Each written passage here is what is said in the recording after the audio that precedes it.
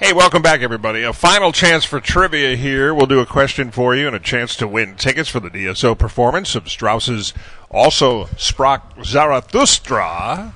That's June 8th through the 10th at Orchestra Hall. Prize valued at $38.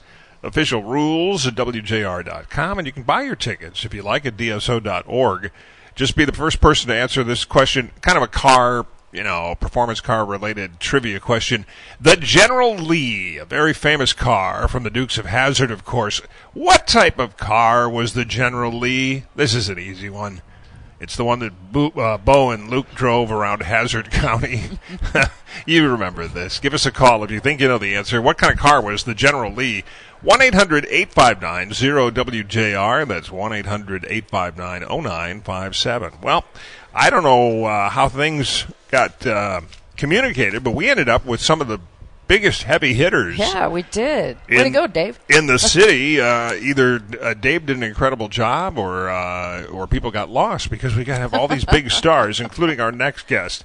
Boy, you talk about a resume, among other things, the Parade Company, M1 Rail, Detroit Zoological Society, Detroit Riverfront Conservatory, the Community Foundation for Southeastern Michigan, the Detroit 300 Conservancy, and the Detroit Grand Prix. Will you please welcome Downtown Detroit Partnership Chief Executive Officer Eric Larson is with us now. Thanks for coming by. Could not be more happy to be with you. And I think my late mom is finding you lying about my pedigree, but but no, it's been great, and you've had some incredible people. You've heard from Bud and obviously Jim Campbell, and it's just a magical day. It's a magical weekend, and it's a great time to be in Detroit. So when the rest of us, especially us goofy people on TV and radio, talk about the city coming back and it's going through another renaissance, and people around the country are talking about us, we're just kind of vibing off of what people like you have actually done. You're the people who sit down and say, okay,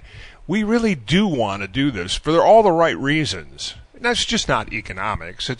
It really, there's such a community spirit going on with this. But you're one of those guys that sits around with the men and women who decide how are we going to make this happen. So tell us about the story with this year's Grand Prix. Yeah, I appreciate that, because the Downtown Detroit Partnership has been leading and stewarding the downtown of Detroit for over 100 years, and it's not been done without the not only broad shoulders, but many support of our board and so many sponsors like the Penske and Chevrolet, as well as Lear on events like this. But the importance of these events on the city of Detroit, as you said, isn't just the economic impact, which will be significant. It's going to be a massive impact for the small businesses, because now that it's back on the streets of Detroit, people are going to stay longer. They're going to enjoy that dinner or that nightcap. It's not in and out early. Anymore. No. So as magical as Belle Isle was, here we're going to actually extend people's stay. People are actually going to stay in the heart of the city and take advantage of so much of what we've already created. But you do really think about how does this impact both on a social level as well on as an economic level. And as we hear the cars starting back up, you've got the best seat in the house over with the winner's circle.